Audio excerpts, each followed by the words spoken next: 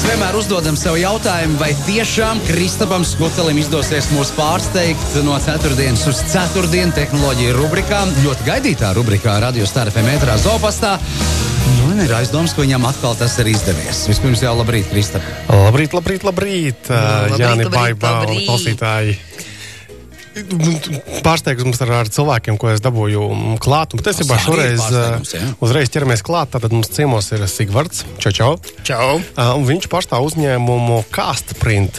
Un viņš ir atnesis tādus interesantus izstrādājumus. CastPrintus. Jā, bet pa lielam, man vēl nav gadījies dzīvē neko salauzt. Ja? Un tāpēc man ir tā joma pavisam sveša. Bet citiem cilvēkiem varbūt ir mazāk paveicies un kādu pirkstu, kādu kāju, kādu roku. Un tad ir tā krāmēšanās ar ģipšiem. Un tas, ko viņi CastPrintā taisa, tā kā 3D drukāts ģipšām aizvietotājs. Tā to varētu nosaukt. Stāsti, kas tas ir, ko mēs te redzam? Nu jā, sveiks un paldies, ka uzaicinājāt. CastPrints, CastPrints kā uzņēmums ir medicīnas tehnoloģiju uzņēmums. Un tad mēs speciālamies tieši 3D drukāt fiksācijas līdzekļu izstrādājumu ražošanā. Likam smuku. Krāsainu smuku, jā. Krāsiņu var izvēlēties? Jā. Bet klausies, tur var izvēlēties rakstiņu, cik es saprotu arī.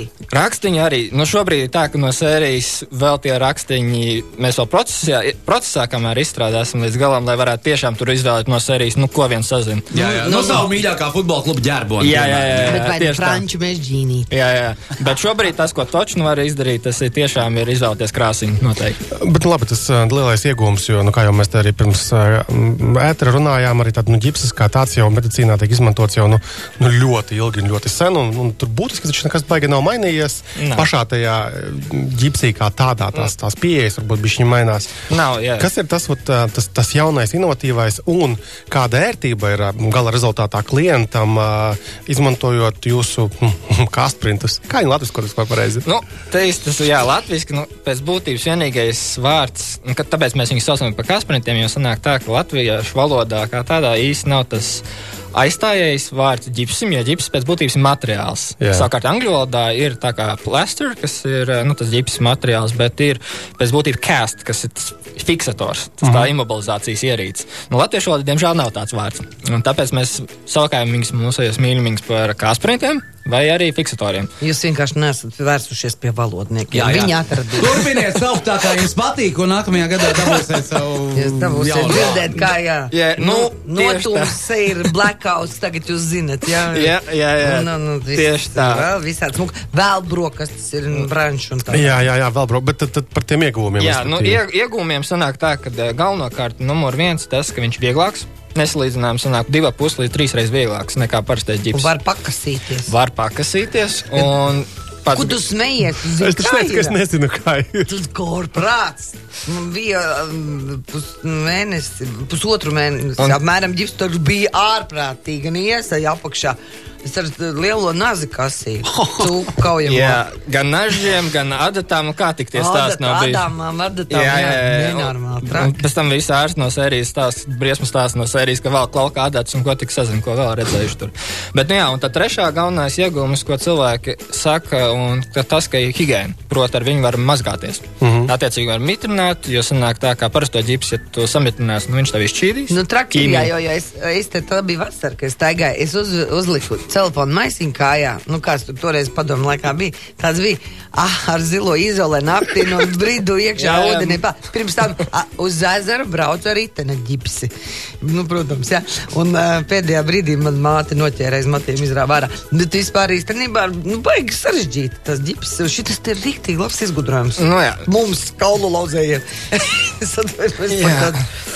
Jā, bet forši man patīk, tad, kad es pirmo reizi pa jums izdzirdēju, un arī redzēju, ka patiešām to periodu, kad it kā ir notikusi tā nelaime, it kā tas, tu esi ierobežos, vismaz tajā brīdī tas varbūt ir smuki.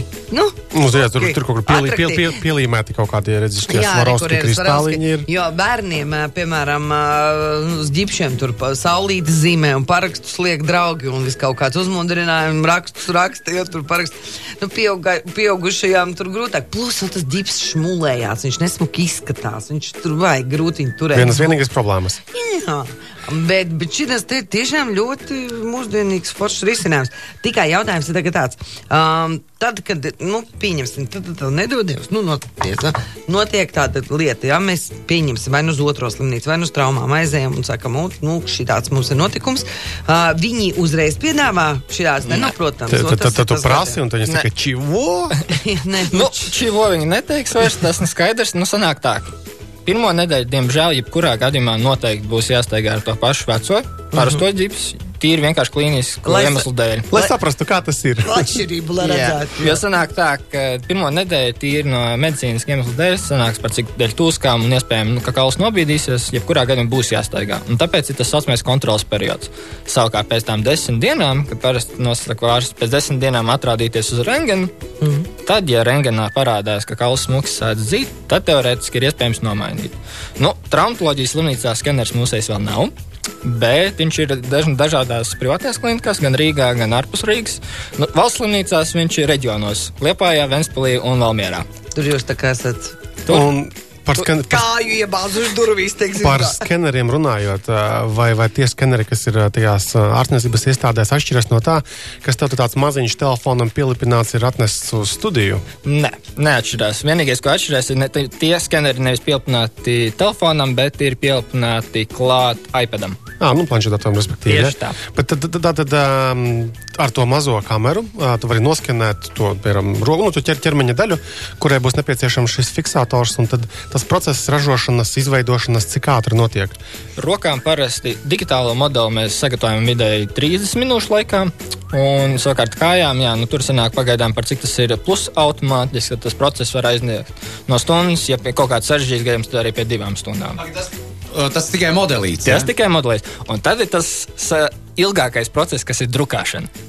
Un te ir, kāpēc arī jautājums bija par to, kāpēc, piemēram, 3D tehnoloģijas jau tik daudz ilgi tiek runāts par tām, bet, realitātē, ir tikai uz pāris vietās, kur viņas tiešām izmanto fiziski, ir tas, ka viens tāds CastPrints, ja viņi sadalītu, piemēram, rokas uz 2 printeriem, tad viņš izdrukātos 6 stundās, kas jau liekas ātri, bet teorētiski var pat drukāties uz vienu printeru no sērijas no 15 stundām līdz pat 20.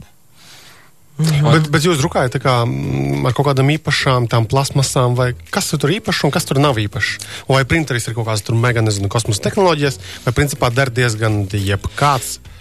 Teorētiski var derēt jebkāds. Te jautājumi, protams, par 3D printeru no sērijas, cik viņš ir saucamais angliskais vārds ir reliable, latviskais tas būtu tiešām uzticams, tieši tā, un tad sanāk tā, vai tavs printējums tiešām izdrukāsies. Un par cik tomēr mums ir no sērijas, mums nav daudz laika netrāpīt, un cilvēkam tomēr vajag, līdz ar to mums jābūt par 110% pārliecinātiem, ka tiešām tas strādās, un viņš būs izdrukāts tieši tad, kad mēs esam solījuši viņu aizvest. Apdrošinātājs sadz šito? Privāti apdrošinātājs sadz. Ja nelēms gadījumu, tad sadz. Okay, Pagaid, labi, pagaid. Es saprotu, tātad cilvēks aiziet, vai tā ir tā reģionālā Liepājas slimnīca, tur Valmieras slimnīca, tad jūs noskanējat modelis, tur tu teici stunda vēl kaut kas, un tad uzreiz sāk printēt? Tad Rīgā izprintējās, tieši tā, tikmēr Liepāja uzliek to pagaidus ģipsīti atpakaļ, un uz to 1-2 vakariem atstāja un sūt mājās. Savukārt tikmēr Rīgā izdrukājās, sapakots, aizsūtīts uz slimnīcu. Un te ir tas jautājums. Tātad tu pats viņu tur var uz tās rokas uzdabūt? Nē. Mēs sūtam tikai uzdabūšanai, tikai ar ārstu uzraudzībā. Ārsts liek virsū. Jo ārsts ir atbildīgs par... Ārsts aiziet līdz pakomātam, izņem jūsu sūtījumu? Nē, tā arī nav. Viņam tieši pie durvīm tiek atsūtīts slimnīcā, tieši viņam uzrakstīt no sērijas, ka reku ir konkrēti aizsūtīs priekš viņa pasūtījums, jo sanāk ārsts pasūta to. Vai mēs par cenām runājam? Pieslēgtiem? Uz to. Un tad tu atkal aiztaigā līdz ārstam, viņš tev noņem pagāja ģipsīti, tad ir pagājušas jau 13 dienas apmēram kopš lūzuma. Jā, plus mīnus tā ir 12. diena. 12., 11., 13. dienā tiek uzlikts, jā. Un tad liek un staigā vesels, jā? Staigā līdz tā, kad arī ņem nos pilnībā. Un cik šitais prieks izmaksāja? Izmaksā sākot no 50 eiro līdz 80 eiro.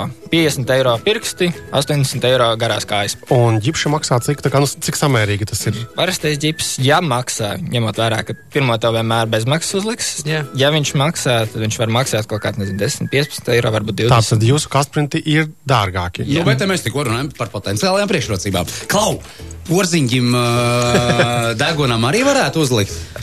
Varam. Jo runājot par deguniem, jā, mums jau šobrīd mēs redzam, ka basketbols, tas diemžēl ir tas lielākais tieši ir deguns ziņā ļoti traumatisks. Un nevēlti pagājuši gadu mums sanāk VF komandas kapteinim Marekam Mērim, Latvijas izlases basketbolistam arī uzlikām. Un dabūja Latvijas čempionu titulu. Un šobrīd arī mums Valmieras basketbolists ar mūsējo masku skraida apkārt. Ķiverēs kaut kādās spēlēt? Ķiverēs nevar spēlēt kaut kādās? Ir jau tās sejas maskas. Tās ir tās sejas maskas, jā.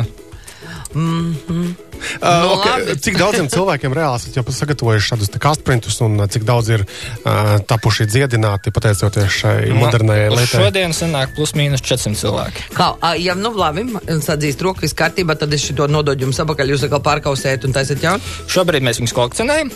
Un ar domu tieši tā, ka mēs viņus varētu ar laiku pārkausēt un materiāli izmantot otrreizējai lietošanai. Diemžēl Zero waste. Moderni, jā. Un ekonomiski. Bet uzņēmumu kā tādam jums ir cik gadi? 3,5 kaut kādi, jā? 3,5 tieši. Un jūs esat pilnīgs startups, tā kā jaunu uzņēmums, joprojām kaut kādā mērā, vismaz mentalitātē. Hibrīd. Mēs vienmēr mēs esam tāds hibrīds, jo jā, ir mums daļa lietas no tā startup pasaules, un tāpat laikā mēs vairs neesam tik jauns, līdz ar to mums tomēr jābūt pietiekam nopietniem, un tad arī mēs nevaram no sērijas tā, kā pa startiem saka, no sērijas eksperimentēt uz pilnu nebēdi. Ja? Tomēr mums jābūt kaut kādai arī atzīvi. Bet kas ir, teiksim, tās atziņas, ko es gribētu dabūt no tevis laukā tagad ātri par tiem pirmajiem dažiem gadiem? Kur iesaistīties? Kaut kādos akceleratoros, neakceleratoros? Kā dabūt galu galā naudu? Pat ja tev ir kaut kāda ideja, ar ko tu vēlies, vai nopelnīt naudu, vai mainīt pasauli, vai abas divas reiz darīt. Kāds tavs ieteikums, kā tāda startup veidotāja? Pirmais ieteikums noteikti ir nedomāt pilnībā par to, kur piesaistīt naudu, bet pārliecināties par problēmu. Un vai tas tavējas risinājums vai produkts tiešām atrisina konkrētu problēmu. Jo, ja tas tiešām būs problēma un tā tiešām lieta kaut ko atrisinās, tad savukārt pēc tam jau piesaistīt, un ja tu varēsi pierādīt to tiešām no sērijas, ja tev aiziet pie 10 cilvēkiem, kas nav tavu mammas, brāļu un teiti, bet tiešām potenciālie klienti, un ja viņi tiešām pasaka, jā, es šito nopirku no tevis no sērijas, un viņi gatavi arī uzlikt uz papīru no sērijas, jā, ja tev produktu būs gatavs nopirkšu, tad tādu papīru kaudzīti no sērijas, tu aizies uz jebkuru akcelerātā, viņi teiks, ok, šeit aiziet, darbojies. Tas arī viss, jo tiešām šobrīd ir tā unikālā iespēja Latvijā, un arī faktiski pasaulē, kad iespējas un tieši saucamā pašu pirms ideju stadijās, tas saucamā sēklu stadijās, ka tiešām uzsāk kaut kādu uzņēmējdarbību vai kaut kādu produktu izstrādi, ir ļoti daudz. Bet tā problēma no sērijas ir tas, savukārt no investoru puses, par ko viņi sūdzēs, tas, ka viņi gluži nevar no sērijas tā, man ir ideja un tagad lūdzu dodiet man naudu. Viņi tomēr grib, ka ir kaut kāds pamatojums, ka tomēr tu esi kaut ko izpētījis, ka tu esi kaut ko darījis, ka tu esi kaut ko arī tiešām pārliecināts par kaut ko, un kaut ko var tiešām viņi arī atsaukties. Klausies, tā ir veca problēma īstenībā. Tur nav neko tāpat arī. Bet mēs neesam redzējuši tādas situācijas jau daudzos paudzēs apakaļ, kad dēls apnāk pie tēva un pasaka, viņam boiglabo ideja ir. Un tēvs iedod naudu un ideja ir tieši nopirkt Mercedes. Tieši tā. Kas tālāk? Kādi ir plāni, teiksim, šim gadam, dažiem nākamajiem gadiem? Numur 1 turpināt uzsākt mūsu ietīto taciņu, kas ir Lielbritānijas tirgus. Numur 1, lai tiešām arī. Un mums jākļūt... Kāds tirgus? Lielbritānijas. Lielbritānijas. Es jau sapratu vēl kaut kas cits. Labi, pagaidām jūs darboties Latvijas robežās, jā? Latvija un Lielbritānijas. Pagājušajā gadā uzsākām arī Lielbritāniju. Un tas Brexits, ko? Neko.